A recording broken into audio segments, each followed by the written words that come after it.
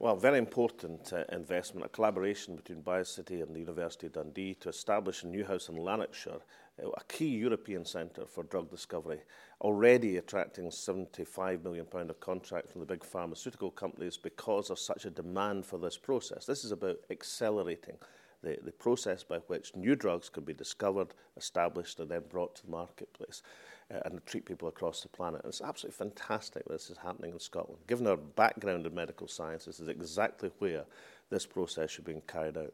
So it's 40 new high-quality, high-skilled jobs for Newhouse and Lanarkshire. That's important in itself.